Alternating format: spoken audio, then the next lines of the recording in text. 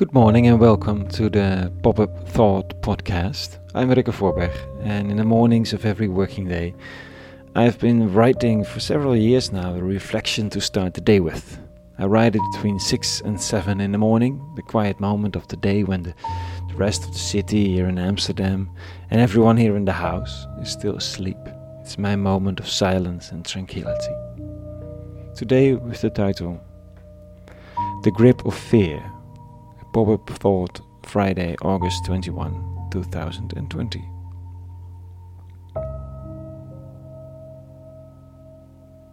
The fear that you won't make it.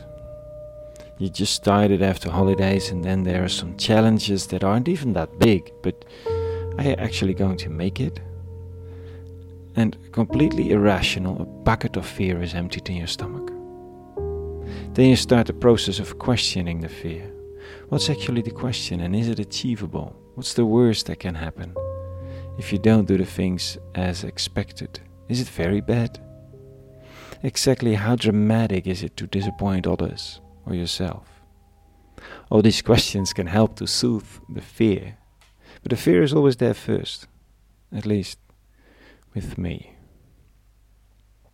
And fear does something crazy to you. It grabs you, it seizes you. Sometimes very physical, palpable in the lower abdomen. When I'm happy, I can't always locate it well in the body. Sadness sometimes hurts in the throat, sometimes in the head. When it really goes deep, the heart hurts. But fear is always in the same place.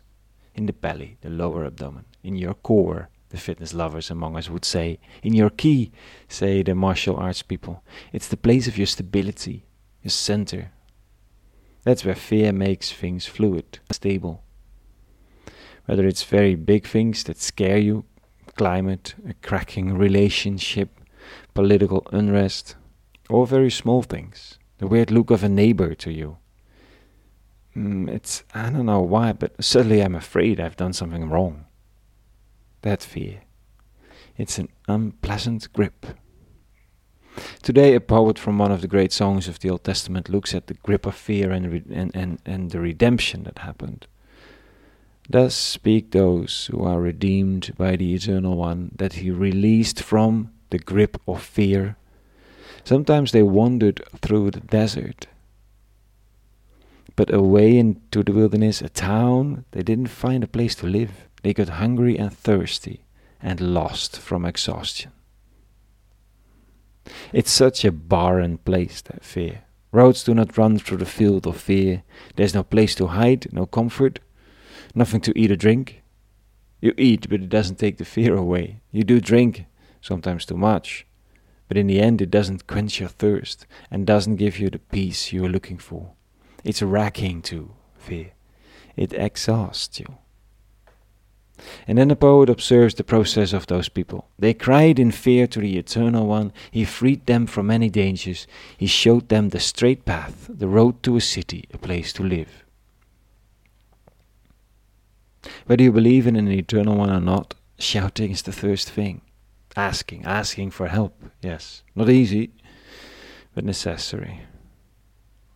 A trust that behind and under and in the big or small fear, that you are not all alone, that someone might actually hear you.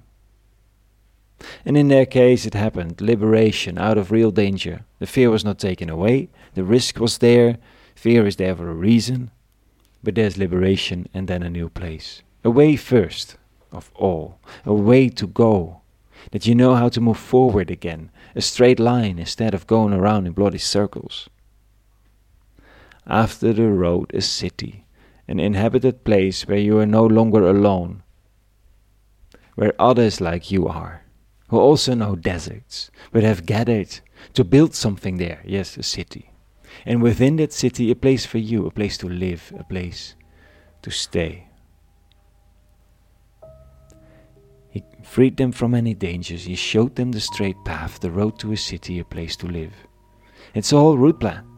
It's a search frame for the wandering man or woman whose core sometimes suddenly just becomes liquid, unstable. Ask and call. See there if there's a road after it, a straight road to go. and then see who lives on that road, this city. And then look if there's a place to live there for you, at the edge of the desert. So much for this Pop-Ups Morning's thought.